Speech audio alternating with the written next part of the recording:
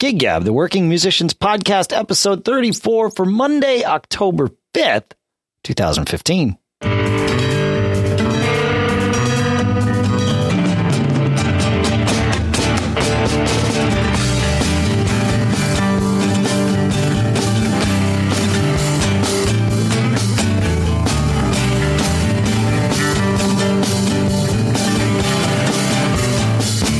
Greetings, folks, and welcome to Gig Gab, the Working Musicians Podcast here in Durham, New Hampshire. I'm Dave Hamilton. Here in Los Gatos, California, it's Paul Kent. How you doing, Mr. Kent? Doing pretty good. We're getting into the fall here, and life is taking on different patterns. Music's taking on different patterns. But it's all good. That's good, man. That's good. Yeah, fall here too. It like arrived very suddenly. I think about a week ago today. Yeah, just like, all right, it's no longer summer, but that's fine. We played our last outdoor gig of the year on Saturday night, and it was 80 degrees during the day, but it was a low 60s by the time we took it, and it was it just hasn't been that weather for so long. I've had a miserable cold this week, and I had 5 gigs in a row that I had to sing through a miserable cold, and I was feeling like pretty good that I was getting through them. Yeah. But then this really cold night just wiped me out. Yeah, that can do it. It can go either way when it's cold, right? It can open you up or it can close you down. Yep. Was it just you singing, or do you have other people? No, actually, I was pretty conservative about it. So it was Wednesday was the trio, acoustic trio. Thursday was going to be just me. But I asked Nick from the House Rockers to come and kind of sit in. Nice. It's just a 2-hour. Yeah, it was just a 2-hour gig. So he brought his keys and he did some originals, and we did a few together, and he did some by himself, and I took it pretty easy. Then a private House Rocker gig on Friday. Oh, nice. And then a public House Rocker gig on Saturday. And then it was a mixture of the trio and some special guests on Sunday afternoon. So it was a lot of singing, for when I was feeling really well. I did your trick. I did the ibuprofen. Yeah. Okay. Right. But the sinuses were so clogged. Actually, I did prednisone. Okay. I went for the heavy stuff. Yeah. And did that open up your throat pretty well too? Throat wasn't a problem. It was all runny nose and clogged, no resonance. Got it. Yeah. Right. Yeah. Well, we make do with what we can. Yeah. Yeah. It's kind of, it's one of those things. You want to be a musician. And, the conditions are not always perfect. So what are you going to do? And it's actually, I felt pretty good to tough it out, figure it out, get it done. I actually had, 5 pretty reasonably solid nights of making music. So it's one of those, you test your mettle. Yeah. Oh, listen, that's what I've been doing for the last month here playing gigs. So I feel your pain. Yeah. So tell me about it. So you decided you couldn't do any worse, and so you couldn't hurt it any worse, and so in you went. That's right. Where no man fears to tread. I have less sense than fear, or less fear than sense. Whatever that is, that's the truth. No, we didn't talk about this last week because we had Dan East, of course, join us. But a week ago Saturday, I didn't have any gigs this past weekend. I've been not going after too many. I actually had one offered to us, but I turned it down because it would have had to have been a full electric gig. And I said, no, I wanted to give myself one extra week. I saw my doctor Thursday. He said, go another week and then you're fine. And I could have done a gig this weekend, but I thought, no. We'll better to wait a week now and not have any trouble 3 years from now kind of thing. Oh, for sure. Yeah. So how'd they go? The gig last weekend went well. It was an acoustic gig. We turned it into an acoustic gig, which I think we would probably have done anyway. So this is the gig that it was the last time that the gig is ever going to happen, and they love you guys. Yeah, exactly. And it was interesting. Fling has not played acoustic as all 5 of us in a long time. And so there were multiple conditions that were non-optimal. My wrist, I did not use my left wrist. So playing acoustic, I just played one-handed on the pitch slap on the cajon. I actually used I have one of those, actually for my birthday, my family got me one of those foot tambourines. So I actually used that. Yeah. I used that somewhat. And occasionally I'd put an egg shaker in my left hand because I could do that with my elbow and shoulder without, moving my wrist. And I kept my wrist in the splint through the gig. So keep from hurting it or moving it too much. That's rock and roll, man. It was rock and roll. And actually that part of it went really well. We had sound issues on stage and a lot of it just came down to lack of I'll just say lack of familiarity for that band as a whole playing acoustic. It throughout the whole first set, we were just having weird feedback and stuff, and it was really frustrating. And finally, I guess I hadn't been singing many tunes. I was singing harmonies or whatever, and then I went to sing one tune, and I realized it was like, whoa, we have the monitors way too loud. It was just like because the song before that, I was telling a couple of the guys, I'm like, you guys got to turn down. It's just so loud. And then I went and sang. I was like, it's not just them, it's everything. So I reached back during, break between verses or whatever. And I just brought, the monitors down probably 10 dB. I was like, oh, that's much better. Yeah. Yeah. And it, I'm used to doing acoustic gigs. I do a lot of them with a different outfit. But as Fling, we're not used to it. And the guys are all kind of used to having volume at a certain level because there's usually loud drums on stage. We're used to playing electric. And so it was easy to let it all kind of creep up. And finally, once we realized it was like, oh, and the second set was much better. We just had everything dialed in. It was just too loud. So it is a weird thing when it takes you a while to figure out that volume is the thing that's making you fight the show. Mm-hmm. Because, especially if you gig a lot, you kind of think you know what you're doing all the time. But volume is just one of those things, same room, different room. It just all of a sudden, if you don't pay attention to it and you're like, why is this so hard? Yeah. And you just realize is that you're pushing harder than you have to. You're struggling to hear, nuance around you. Yeah. And then you're like, oh, God, that's it.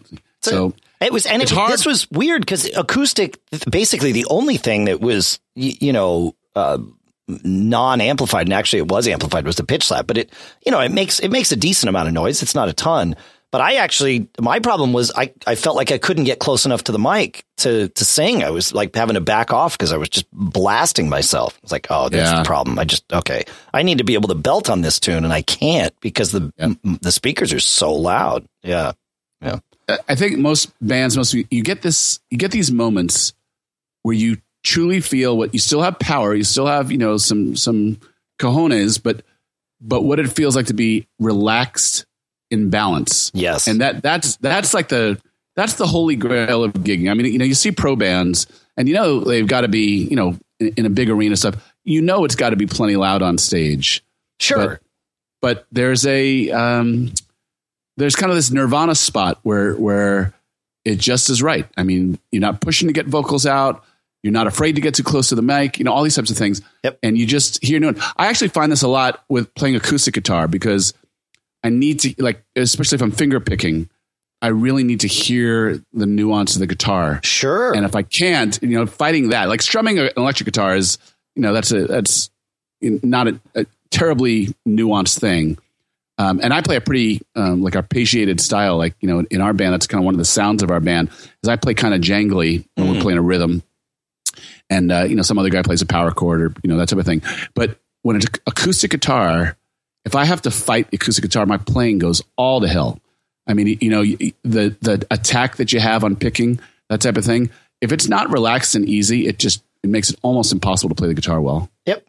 And I'll even say that about playing the drums. If I can't hear, and it sounds ridiculous to think, but using in-ears and stuff, I'm separated from the instrument, somewhat. And if I can't hear kind of the air of the drums, I'll wind up hitting harder and having to work hard. And, it's just, and that's why with in-ears, I put an overhead mic up, even if we're not going to put even if the club is too small to need that, I'll put it up anyway so that I can hear it. And it makes a big difference because, you just want to play relaxed. You don't want to have to belt, vocally or with your instrument. But once you have a taste of what that perfect balance is, that's something you really strive for. Yeah, that's the problem. Yeah. That's right. Yeah. It's like good tequila. If you say so. Yeah. Well, once you've had really good tequila, it's really hard to go back to not good tequila. Once you've had really good sound, it's hard to go back to not good sound. That's true. That's true. Even though really good tequila can still be pretty harsh, though. Good sound should be nice and smooth, right? Yeah, absolutely. I don't know. Nice crossing of metaphors there. There you go. That's my job, right? So are you back in full action now? Well, about 10 minutes before we started recording tonight, I came over to the studio a little early and I thought, all right, now's the time. So for the first time in a month, I sat and played my drums, and actually things went it was fine. No problem. No pain at all? No. And then I got cocky and I played traditional grip. Well, it's one thing to play, and just moving my wrist up and down, which is essentially what matched grip is, where you've got the same grip with both sticks. But traditional grip is where the forearm is really rotating. The left forearm is. And that's kind of what you see a lot of jazz guys do. I mean, it's not exclusive to jazz guys, but tends to happen there more often than not. So for those of you that aren't drummers, that's what that is when it's the stick is kind of going across the hand and the hand is open. And I played traditional for a little while, and surprisingly, that didn't hurt. I really expected that to throw me for a loop, but why do you not play traditional? Like when you and I play together, I don't know if I've ever seen you play traditional. Why wouldn't you play that style in rock music? I'm trying to think if you have. You probably haven't. That's probably true. I go through phases with it. Traditional is harder to get a consistent crack out of the drum, out of the snare, and also it's more difficult. Well, it depends on how you have the drum set up, but you lose a lot of your reach on the left side of the kit, because if you think about how your hand has to be, you got to go much further left to get to the drums over there. So it depends on how many drums I'm playing with and all that. But to get a really solid backbeat with a traditional grip, it's not impossible, and there are plenty of excellent drummers who do it. But it takes work. So I typically won't do gigs traditional unless I've been playing that way a lot. And like I said, I go through phases with it. And to do that, it requires a lot of work with the thumb to just get that backbeat to snap just the right way. It's just easier for me to do it. I saw that movie, The Wrecking Crew, over the weekend. Oh, I've never seen that. Oh, it's fantastic. It's on Netflix. It's all about the studio musicians that played on just about every big hit to come out of LA, in the kind of mid 60s to early 70s. And you know who Hal Blaine is? I sure do. Yeah. So he was the kind of the center of the Wrecking Crew. He was the drummer. So, on all they played on all the Beach Boy records. They played on the Sonny and Cher records, the Association, all those. He was on 8 records of the year. Wow. He was the drummer. Yeah. Right. So, but you got to watch this movie because it's fantastic. Tommy Tedesco. And all of the bands. I mean, these guys were essentially they're like the Funk Brothers of the LA scene. Of the LA scene, right? Yeah, yeah. Huh. Yeah, but you got to check it out. I mean, and it's a lot about Hal Blaine. He's one of the central stories of it. The movie was actually made by Tommy Tedesco's son. Okay. And Tedesco played on not only amazing, great records, but the theme from MASH and all these amazing TV shows. And it's an interesting view into what it was like to be a session musician during a really hot scene. But it's all about how, it's just like, Standing in the Shadows of Motown and the story of the Funk Brothers. This is what was happening in LA at the time. Yep. Oh, very cool. Yeah. It's a great film. Cool. Anyway, the point of all that is Hal Blaine definitely used a traditional grip. Yep. And he, in certain instances, had actually fairly decent sized kits. Yeah, like I said, you can do everything traditional that you can with match grip. There's no question about it. It just, I can't. Not usually. It's just, I spent more of my life playing match grip than traditional. Although a lot of my rudiments and stuff that I learned kind of early on, I definitely learned traditional. And so I've got a lot of that. Yeah. And jazz stuff, I actually find it easier to be more nuanced with traditional grip. Yes. For me, but I can see that. Yeah. Yeah. I don't know. Because it's that art of the flick of the wrist, right? As opposed to just like a snap of the wrist, right? It seems obvious from the attack of the way that you're hitting the stick to the drum that a traditional grip, you're you're coming down with the stick up on the top of your hand, or angled, I guess. Yeah. Whereas match grip, the stick is facing down by and large. That's right. Yeah, that's right. Yeah. And it what I find with traditional grip is I can use my fingers a lot more. Whereas with match grip, I'm using my pinky and my ring finger to really kind of get the finesse and control the stick. With traditional, it's the fulcrum still kind of sits with the thumb, but I can use my middle and index finger to really kind of work the stick. And is traditional grip kind of a lost art? I mean, do kids starting out in drums, traditional drum lessons, are they still taught traditional grip? It depends on the teacher, but I see plenty of young drummers using it. No, it's probably the same percentage of drummers using it now that were using it when I grew up, in the 80s, which still is not the majority, but there's plenty. There's one kid, and I can't think of his name, that I follow on YouTube, and I mean he's probably in his 20s, but plays traditional and is a monster, and just slippery grooves and great stuff. I say I follow him on YouTube. I meant Instagram. So I just have this grooves. I have this like a subjective observation that kids taking guitar lessons now, in order to keep kids' attention, it seems like that instructors are taking them right into songs a lot earlier than fundamentals and scales and a lot of things. And so the style of learning in order to keep kids' attention now seems to be a little bit of more of a path of least of resistance than on pure rudiments and fundamentals. I don't disagree with that.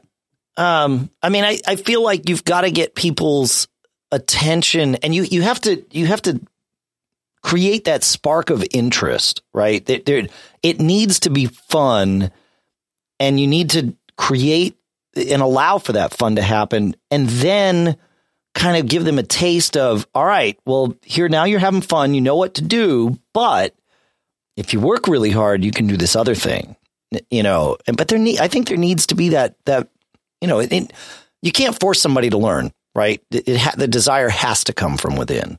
And so maybe playing songs is the right way to do that. That's certainly the way I started with drums.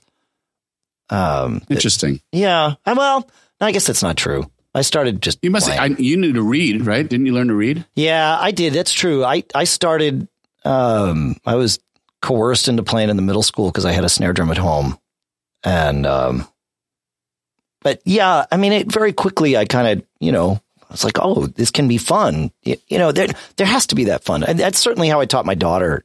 I got her going was with. That's interesting because I would actually say this, like if I was talking to parents of, their kids want to learn guitar, they want to get in a band or something like that, and they were to ask, I would actually say how important it is to tough it out, learn to read like right from the beginning. I don't disagree with that. Yeah.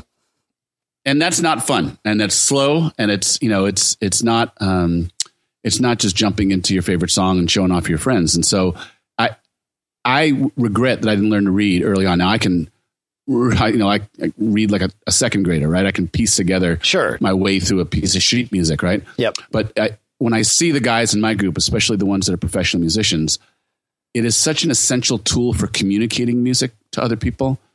Again, a lot of rock musicians, you listen to music and you almost by osmosis pick up a lot of things. So you don't know the technicalities that you're learning at the time. Right. And, sure, you learn to count in a song and, you learn to count to 4 for a measure, that type of thing.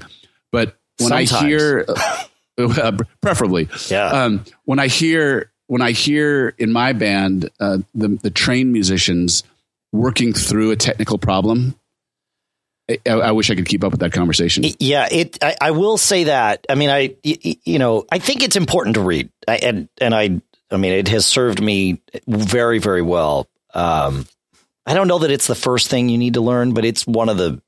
You need to start that spark and then immediately get into reading and all of that. But yeah, it's the common language, right? It allows you to very efficiently discuss an issue. With terms that everybody's familiar with, right? And competency, yeah, absolutely, yeah. But also, right along with that, theory and ear training, right? Reading, it's one and the same. They're to all me. intertwined. Yeah.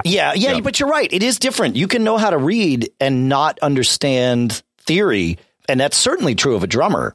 right? And because, chord structure you could be a fantastic drummer, I guess, and not understand chord structure. I mean, I think it's somewhere along the line you'd want to dig into that to get deeper into the music and understand where the changes need to happen and how to set those up and how to think about them. But there's nothing specific about playing the drums that requires you to understand chord changes, right? Right. But so we had a pretty good big band out here in the Bay Area that was run by Louis Bellson.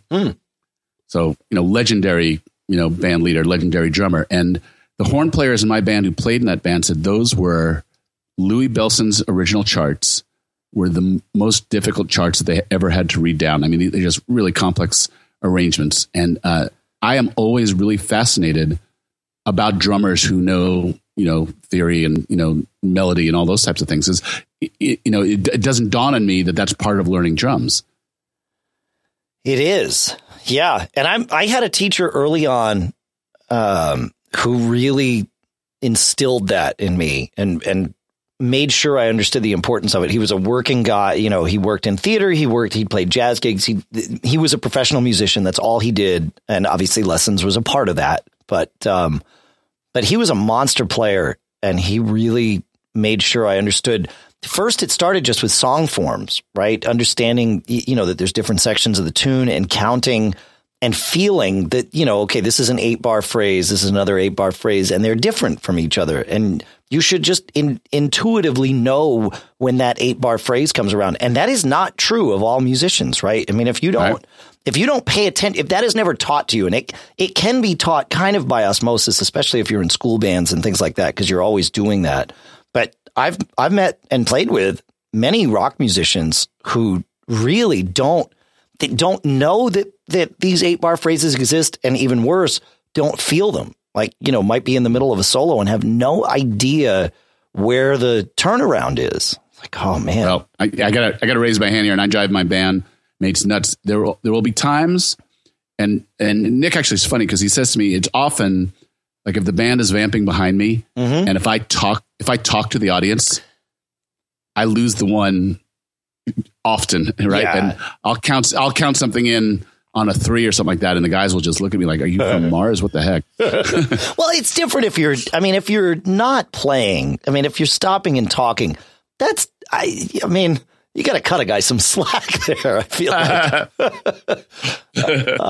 I think. I don't know. But it should be right. It should be right. And certainly when you're playing, if you're playing solos or whatever, don't start looking at people at measure 5 like, all right, let's end now. It's like, no. The song's got 8-bar phrases. Play. Don't look Keep at going. me. Or if you give me the signal to me means at the end of the 8th bar, this is the last one, right? But not at the end of this bar. Right. Yeah. Have you ever been a not generous musician? Have you ever, like, some guy ticked you off? Yeah. And you're not going to help him, right? Yep. You're just going to keep your head down, play your part, and he has to figure out where he is. Yeah, I've done that. I don't see that in your personality. Really? You've done that? You've been that guy? I have been that guy. Yeah. Yeah, of course. Because we all have our fuses, right? And at some point it's like, all right, dude, you know what? You got to figure this out for yourself. And sometimes a little trial by fire, that's what it takes to decide to go home and get in the woodshed. Get a little humility. Yeah. Yeah. But I've also been on the other side of that, and I know how terrible it feels. So it's not I cop to this because you asked me the question, and I'll be honest, but it's not my proudest moments for sure. But, it happens. Sometimes it's just like there's no other way to teach you than to watch you drive off this cliff, See ya. That's not true. But in the moment, it feels right. It's not good. It's not good. You got to be, yeah. And I get that way with harmonies too. Sometimes it just gets frustrating. When it's not coming together and somebody's not, working it out and holding up their end of it. It's like, come on. Yeah. But again, I'm not perfect. I screw things up all the time. So it's, How do you feel when you screw things up? Do you like, are you mad at yourself? Are you mad about letting your band down? Are you like, well, you guys screw up too, cut me some slack? What do you, how do you process it when you do something that is like the whole band is like, what the heck? Yes. And yes, I feel mad at myself. I feel mad that I let the band down. I do not expect the band to cut me any slack. But often they do. You apologize? Oh, yeah. Yeah. I mean, listen, you get through it. Like, you don't stop in the middle of a tune and say, hey, guys, I'm really sorry. I just screwed that last, but of course. Yeah. Yeah. And I'll cop to it and own it. But it's not good. I mean, I beat myself up about it big time. Yeah. Yeah. Do you play with anybody now who's a little less forgiving than they should be? Is there anybody you play with now that if something goes awry, they're always the one to point it out? None of the bands that I currently play with. I'm probably the least forgiving person in any band that I'm in. And again, that's not a proud moment to say this, but I guess we're in Dave therapy tonight. So, but the theater stuff for sure. I work with a lot of different music directors, and the expectation is you show up and your stuff cold, and deliver the goods. That's your job, but the flip side of that is they understand that nobody's getting rich doing this. We're all friends. If you need to, if the call time is an hour before curtain and you've got your kid's hockey game to go to and you can only be there 20 minutes before curtain, that's fine. But at curtain, it's go time. Showtime, yeah. Yeah. Actually, this is another reason you should check out the movie, The Wrecking Crew, because it's all about these session guys and that band leaders, producers would bring in charts in all states of appropriateness. Yeah, and it was their job. Read them down and make a song out of it. Figure it out. Yeah. Don't complain to me about it. Yeah. It with the theater stuff, if anything, you get one time through to complain about, dude, this chart's a mess. And then after that, it's like, well, okay. You own it. You had your chance. Yep. Now it's your chart. Yep. You get the one pass and that's fine. But, and that's usually how it goes with the theater stuff. It's you get, one pass at anything, and hopefully it happens during a rehearsal. And then that's it. Then it's, you are expected to be perfect. Even if it's just community theater, I think that's you're not good, saving lives. It doesn't. No, but it doesn't really matter. But yeah, but there's right and there's not right. And that's correct. If you're going to do it right. I agree with that. And actually, I do too. It's refreshing. I mean, sometimes when I'm the one screwing up and the spotlight's on me in a very bad way, it's not fun.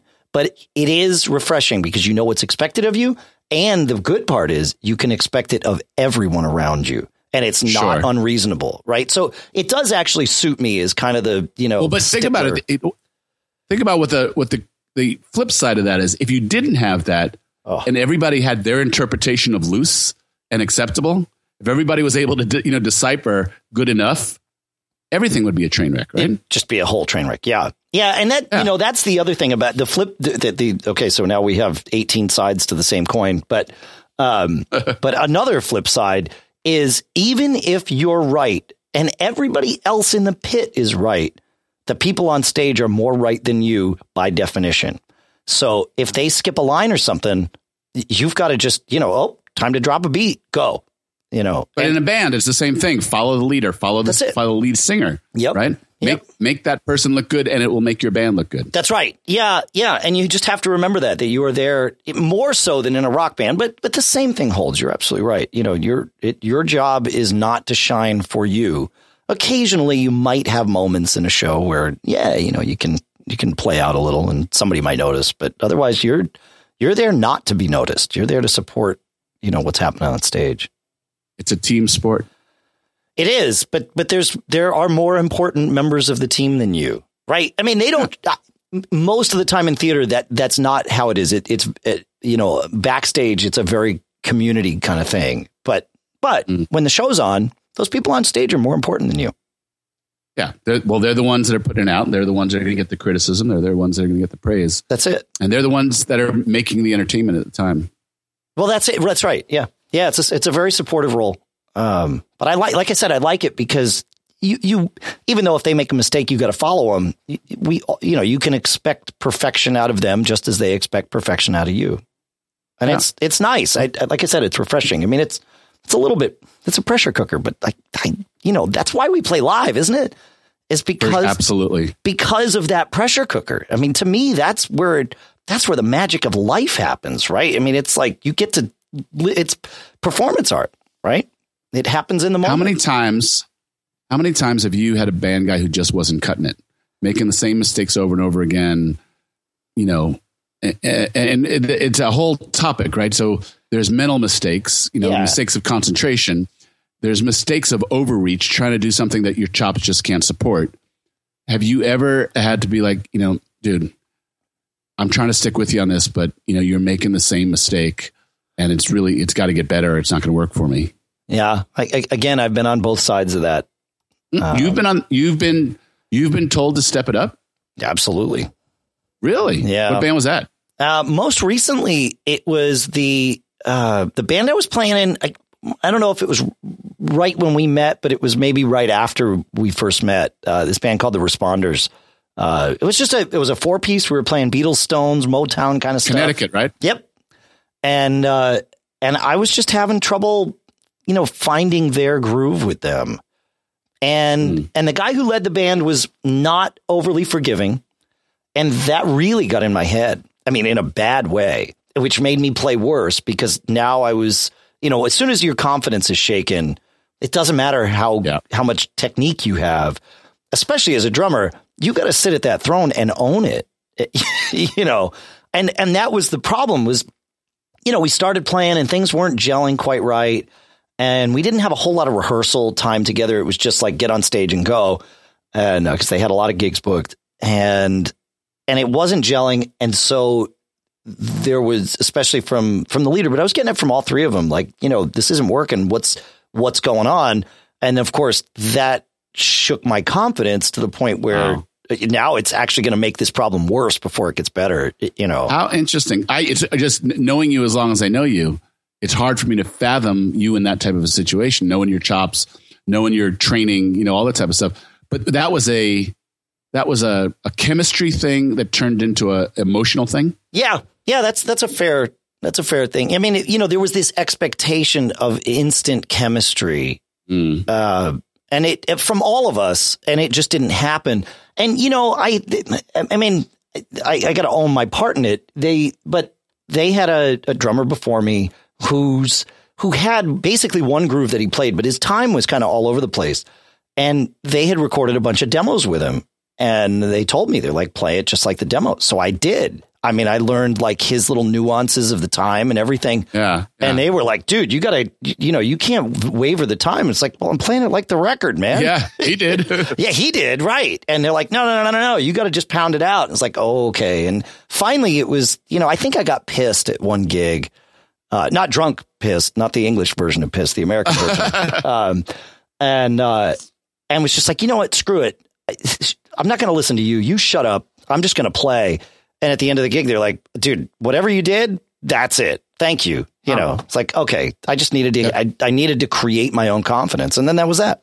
Then it was great from then on out. But I haven't auditioned. Yeah. Wow. Yeah. I haven't auditioned a lot of drummers in my life. I mean, Joe's been the House Rocker drummer for like 14 years now, but I do remember the process of going through drummers. So the first drummer I played with when I put the House Rockers together was a technically very, very good drummer.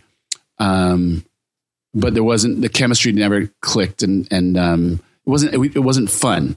And so, we moved on from that and we had a couple guys. I remember auditioning and I'm really amazed at drummers. Maybe it's everything, but it seems worse for drummers to me.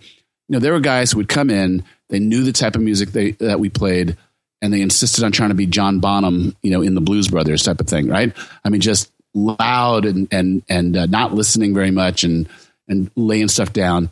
And I remember really clearly, weirdly, when Joe came to audition, he was really mellow. I mean, he came in and he had a couple of good ideas and we played some blues and he was being a little bit more artsy. And I was like, dude, hit your drums.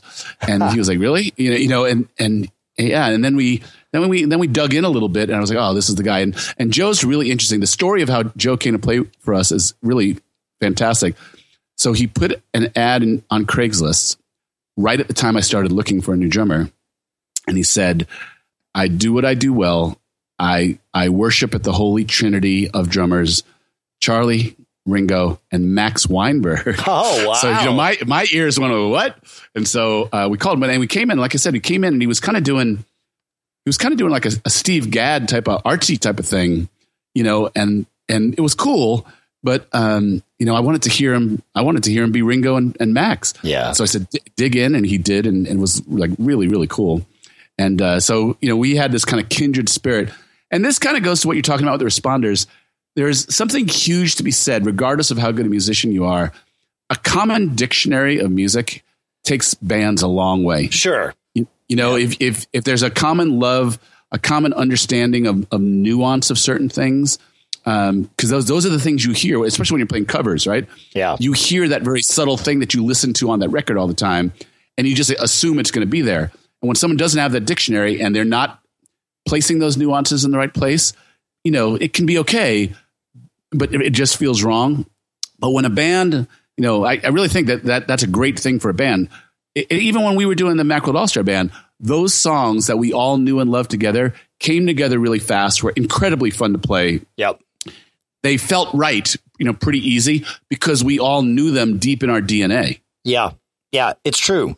It's true. It's funny you say that because with the Responders, I came in with deep knowledge. I mean, I grew up on the Beatles and Stones because of my parents, right? And but I had a very different take, especially on the Beatles, than these guys did. These guys saw the Beatles as like a driving rock band, which they were, but I never really looked at it that way until I met these guys. It was like, oh, well, they're master song craftsmen, and they've got great harmonies, and the music just kind of serves that.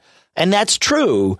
But when they played, they pounded it out. Absolutely. And I think I missed with that. With the Beatles, you can get enamored with the art of their music and, the amazing melodies and the amazing harmonies. But yeah, they were a rock and roll band, and that's where they started. I mean, they started exploring a new space that was unexplored, amazing. But I mean, on every Beatles record, there's at least one pure rock and roll song. That's right. Well, and all the tunes have that drive. I mean, I talked about how the Responders had a drummer that played one groove. So did the Beatles, right? I mean, to a degree. But I don't say that in a negative light. I mean, Ringo, there's a, and we've talked about it on the show. There's a very kind of signature way that Ringo plays. And it's that very on top of the beat driving kind of thing. And I just, I had always ignored that. And so that, to your point, that lack of that particular bit of the common language, I think served to make that process a little more painful. Again, once we got 10 gigs in with the Responders, it was smooth sailing, and it was just great from then on out. But yeah, those first couple of months, man, it was not fun for anyone. I was, my confidence was totally wrecked. Strange. Yeah, I've had it happen. Yeah. It's happened at times. I mean, when I'm out of my element, it's fine. I had that with the blues band in Texas. I could play, straight eighth grooves all day long, and they just sunk right in and were the most comfortable thing in the world. And that's the reason I got the gig with the band. But shuffles, my goodness, I was horrible. Right. And that was the Stevie Ray Vaughan, the hangover of Stevie Ray Vaughan, everybody needing to cop those grooves. It took me a long time. There are two people in the world that I can credit with learning how to play shuffles. One is a woman whose name I will never know, but she must have been in her 80s, and we were playing a gig, and I was watching her feet while we were playing a shuffle, and I was like, oh, whoa, that's how you do it. Wait. She was a drummer or she was a dancer? She was a dancer. I mean, I don't know. She was just dancing. She was with her husband. They were, dancing. But I just watched her feet, and it was like, oh, I get it. There was just something about the way she moved. It was like, that's it. Okay, I get it. And then I played with a bass player who passed away a guy named Larry Lange who played with I think Delbert McClinton for a while, but he was with some serious people, and he would sit in with us a couple of times, and we played Clapton's Tore Down with him once, and it was like and it was a tune we played, and our bass player was he was a great player, but he was pretty laid back. He didn't really care if it wasn't perfect. He was like, fine. And Larry did care. And as soon as we started the tune, he had this like driving shuffle going on with the bass. And he kind of looked at me like, dude, giddy up. It's like, oh yeah. Now I see what you mean. And then it locked right in. It was good. All right. So I got a good little exercise for you. Okay. Ready? Yeah. Let's go back and forth. Beatles songs that you think everybody should try. And they might not be the obvious ones, but Beatles songs that people should try out in their band. Oh, you go first. Wow. I'll start with From Me to You. Ooh. All right. It's Baby, You're a Rich Man. Oh, wow. Drive My Car would be my next one. It's a tricky, the whole thing is tricky, right? But it's got a groove, and you've got to know how to count that odd time intro. So we actually, in our band, we do the medley version of Drive My Car that is from the Beatles Love Thing. Oh, yeah. So it's Drive My Car, What You're Doing, yep, and The Word. Yep. All three of them are pretty cool. That's pretty cool. Yeah. Wow. How about Tell Me Why? Dude, I love that tune. That's harmonies on that are tough, especially if you choose to do 3 parts and have somebody sing the George part. That's the hardest one to learn and hear. That's the middle part. Yep. But it's just an odd line, right? Yep. It's just it's that tell me why you cried, right? It's right in the middle there, and it's hard to hear. Drones. Yeah. Yep. Cool. All right, you go next. You should play Day Tripper, but play it right. Get the middle correct. Only do it 6 times. I believe it's been a long time since I've done that tune, but I feel like that's the right number of times for that. Yep. We play that one. That's a good one. It's funny. So we play Drive My Car and Day Tripper. Okay. We do. Yeah. How about well, we do the end. Or I've told you this before. We try the end. Right. The end is a great exercise in a few things. So that also has a really that harmony at the end of the end.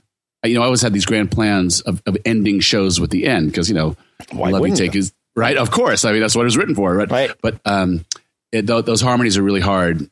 I will say that is a really fun jam. That is a really really fun.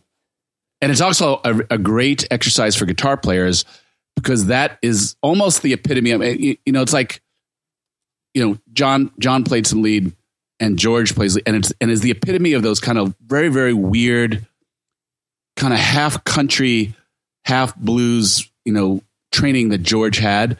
They're really weird licks, right? And a lot of string skipping and that type of thing.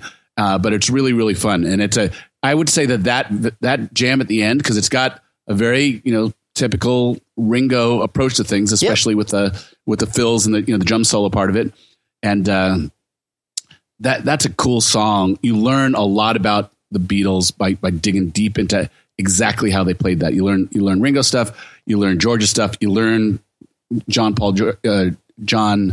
Paul, and George's harmony style. It is probably one of the most unique lines that they've ever sang. Yeah, that's right. I agree with that. Yeah. I've never tried that tune. Fun. Talk to the boys. Report back to us. That's right. Is it my turn or your turn? Are we done? Because I can go a long time with this. Yeah. We do it all night. So I think there's a group of songs of which every band should learn at least one. And these are the, when I get home, you can't do that and you're going to lose that girl, right? Because once you get into them, even though When I Get Home might not be as popular as the other two, they are quintessential Beatles straight ahead rockers, right? And that's the song those are the songs that have that Ringo groove, that driving bass line. Wait. Okay. Can't Buy Me Love and I Want to Hold Your Hand. That's kind of that's where you start the whole education. I'll give you Want to Hold Your Hand, maybe, but Can't Buy Me Love is a great song. Don't get me wrong. Really hard to sing, but, but is not, it's not that's more that shuffly kind of Ringo groove, right? Whereas the Can't Do That's and the You're Gonna Lose That Girl, that's that straight eighth. I mean, mostly straight eighth kind of just driving, loping kind of thing. But yeah, I mean, these other songs aren't bad, but you got to do one of those three. I think. I'm with you. Ticket to Ride too. Oh, that's a great one. Yeah. 8 days a week. I love. Have you played 8 days a week? We did. Oh, we did. Remember? That's right. Yeah, that's right. Yep, that's right.